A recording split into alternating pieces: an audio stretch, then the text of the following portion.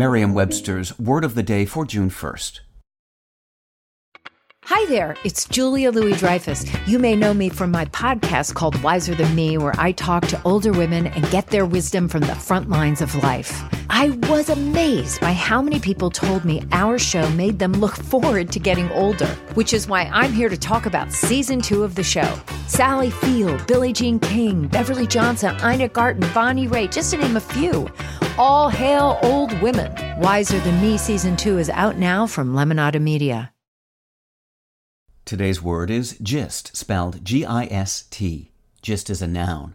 It almost always appears in the phrase the gist and refers to the general or basic meaning of something written or said. In other words, its essence. Here's the word used in a sentence from the Columbian from Vancouver, Washington. Thanks to a student project at a Kirkland high school, Washington lawmakers are considering the impact of a pink tax. The gist? Products for women often cost more than similar products designed for men.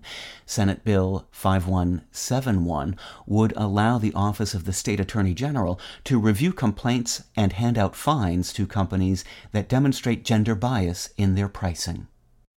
The main point, overarching theme, essence? That's gist in a nutshell. The gist of gist, if you will. The gist of a conversation, argument, story, or what have you, is what we rely on when the actual words and details are only imperfectly recalled, inessential, or too voluminous to recount in their entirety. Gist was borrowed from the Anglo-French legal phrase location giste, the action lies or is based upon, in the 17th century, and it was originally used in law as a term referring to the foundation or grounds for a legal action without which the action would not be legally sustainable.